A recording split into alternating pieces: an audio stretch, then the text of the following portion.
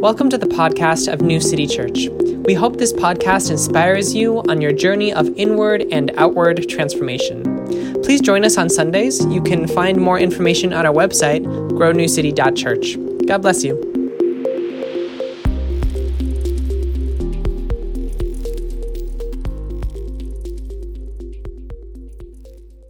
Our scripture today is from Matthew 13, 47 through 50. Just a trigger warning that this is a text that is easily weaponized, and so just brace yourself, get ready for it. If you look at the table of contents of the Bible, do any of you know where Matthew is? And so we've been preaching a lot from Matthew this sermon series, so I'm adding a little bit of extra trivia each week just to keep you on your toes. So the Gospel of Matthew, most scholars believe that the author or authors who put this book together would have identified as a Jewish Christian or a Christian Jew. Immediately after Jesus, there wasn't strong distinctions between Jewish and Christian, and so these were still kind of braiding together. And this was probably written with an audience of people who were Jewish and starting to follow Jesus. So a lot of Matthew, it goes to great lengths to preserve Jewish tradition and to show Jesus is the fulfillment of Jewish tradition rather than getting rid of it so that we can start a new thing. And which is not always the case in the New Testament. So so that's your little Matthew trivia of the day. I'll read this through and then ask you to say a word or phrase that sticks out to you. Okay. Again, the kingdom of heaven is like a net that people throw into the lake and gathered all kinds of fish. When it was full, they pulled it to the shore, where they sat down and put the good fish together into containers. But the bad fish they threw away. That's the way it will be at the end of the present age.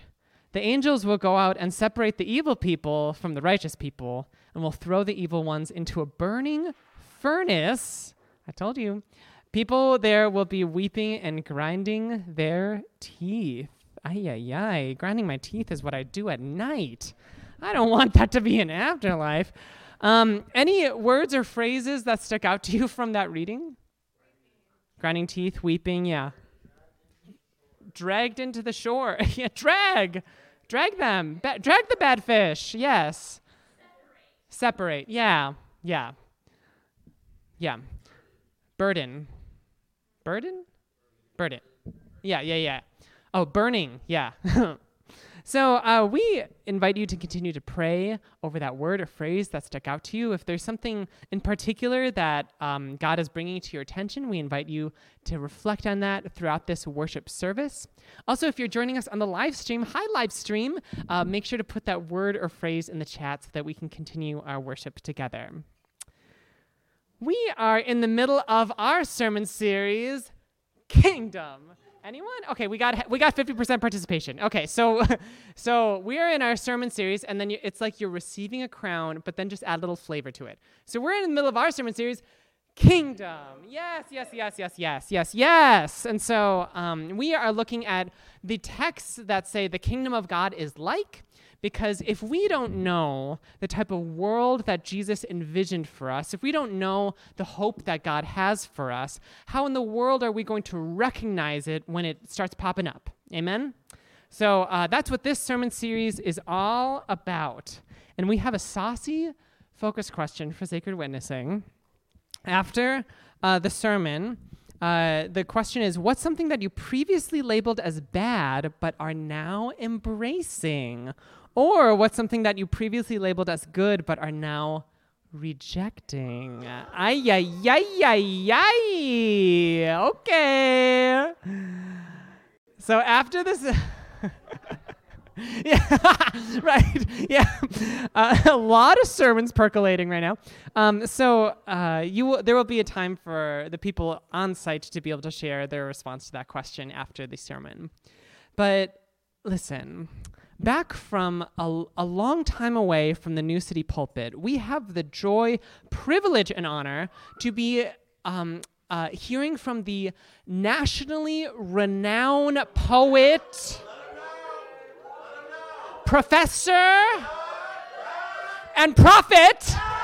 We got Siobhan Chen, everyone! We got Siobhan Chen!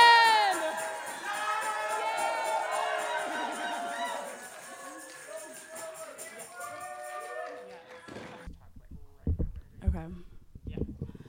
There's no guarantee that I won't cry when reading the sermon, so putting that out into existence. And also my therapist said that she'd be watching the live stream, so hi.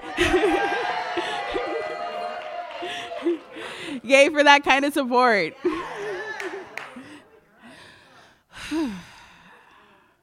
These verses are a lot. I first started going to New City as the season started to change and people began to pull out their summer clothes. Little did I know that people would be wearing shorts and t-shirts in church. The church I grew up in didn't let women even wear jeans in the sanctuary. So shorts were unheard of. I think I speak for a lot of us when I say that New City is different from the religious environments that we grew up in. A lot of what we were taught in those communities was that anything outside of the church was of the world, and that applies to dress codes too. We couldn't look too worldly, or we wouldn't be seen as good Christians. We were we were discouraged from associating with non-believers, AKA anybody who didn't see the gospel the way that we did. If the faith communities we grew up in were in this story, they would have been seen as the good fish. They would have labeled themselves that way. The ones who are worth being saved. And there was a kind of smugness to that you're the ones that are going to be saved from hell and everybody else is going to burn. I think we all know some so-called Christians that think that they're the chosen of the chosen, that they're the good fish. They're the ones who can't be bothered to interact with the non-believers. A defining feature, that scared me. A defining feature of this parable is that the bad fish are discarded, which seems like a very un-Jesus-y thing to do. Whatever happened to the parable about the shepherd losing his one sheep and leaving the 99 for them? What happened to the parable of the woman who lost her coin, and when she found it, she told her neighbors to rejoice? What happened to the Jesus that hang out with sex workers, the others that society looked down upon? The Jesus who touched lepers, the Jesus that said that he came so that we might have life more abundantly, more truly. That Jesus sounds so different from the Jesus in these verses. The one that talks about evil people burning.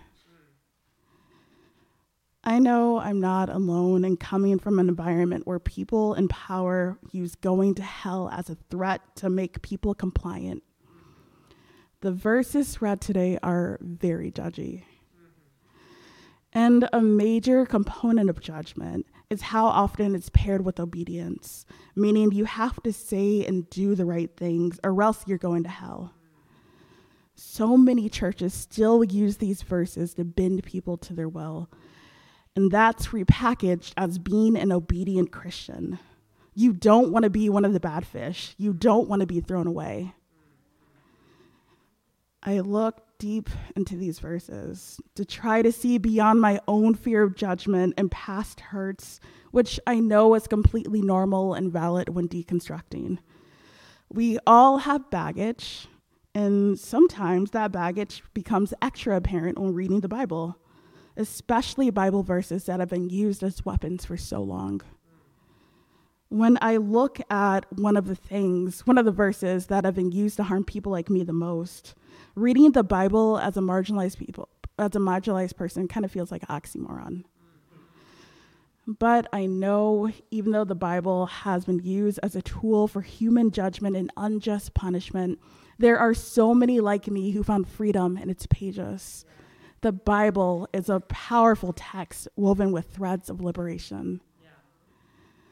A lot of scholars have taken this fishing parable to mean that the followers of Christ only have to endure living with non-Christians temporarily because God will sort out who to save, which really doesn't sit right with me.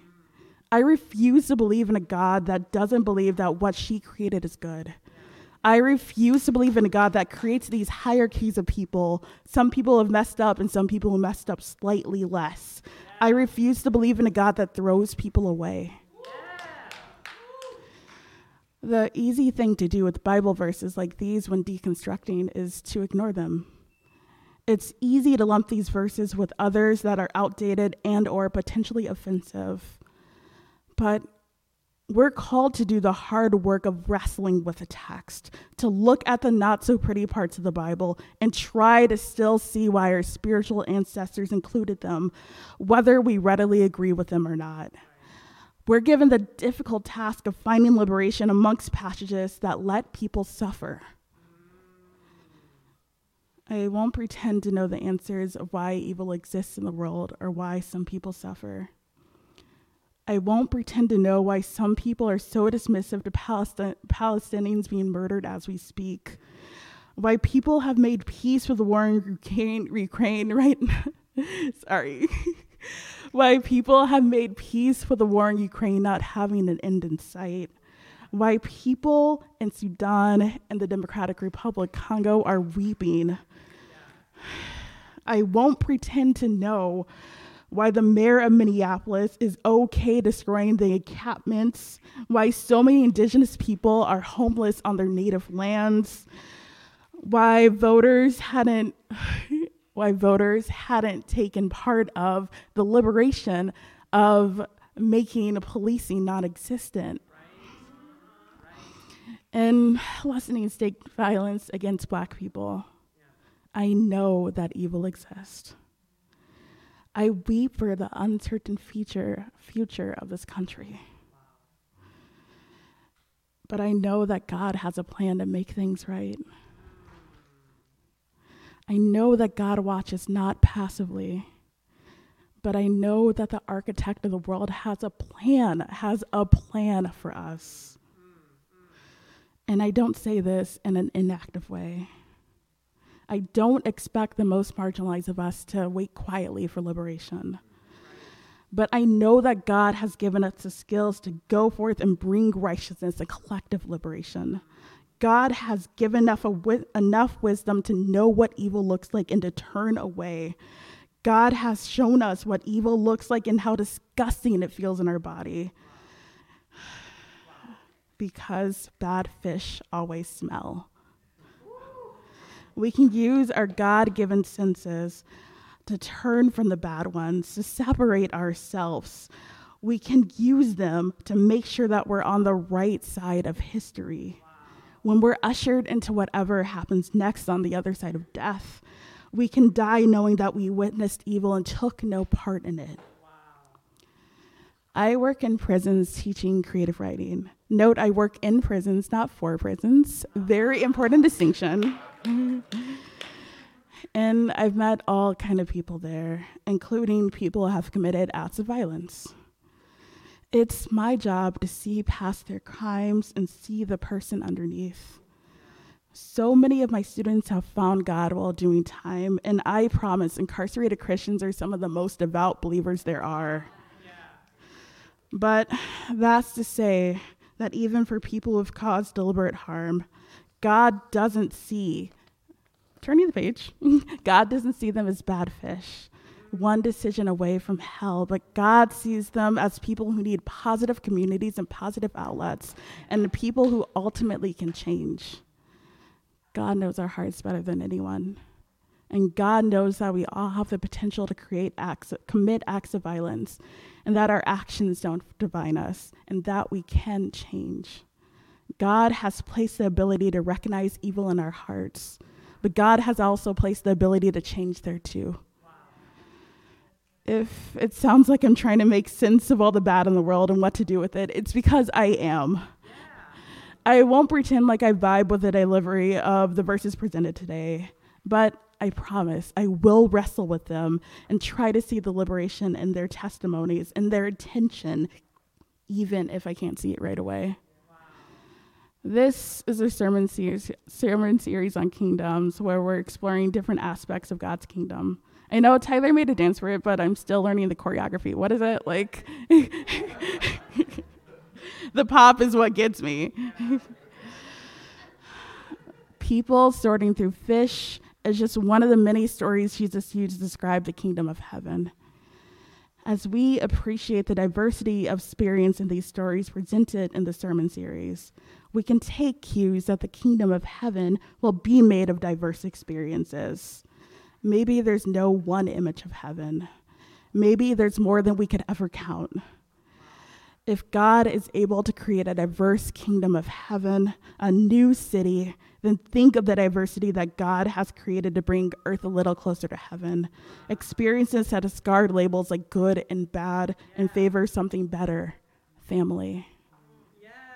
I'd like to close with the prayer I wrote, so you can close your eyes, find a soft gaze, whatever feels right for you.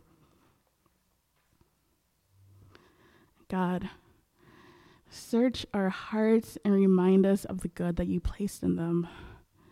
God, help us to see the good in our neighbor. Help us to change for the better to create your kingdom on earth. Remind us that we are all kin. God, make us brave. Teach us to wrestle with your word and not take the easy route when we feel dissonant with it. God, remind us that amongst all the language of good and bad fish, amongst all the talk of burning furnaces, there is a love that judgment can't touch. We pray for justice for our neighbors in Minneapolis and around the world. And we pray that your holy justice would be brought forth in a way that only you can. In the name of Jesus, the ultimate bringer of justice, we pray. Amen. Amen.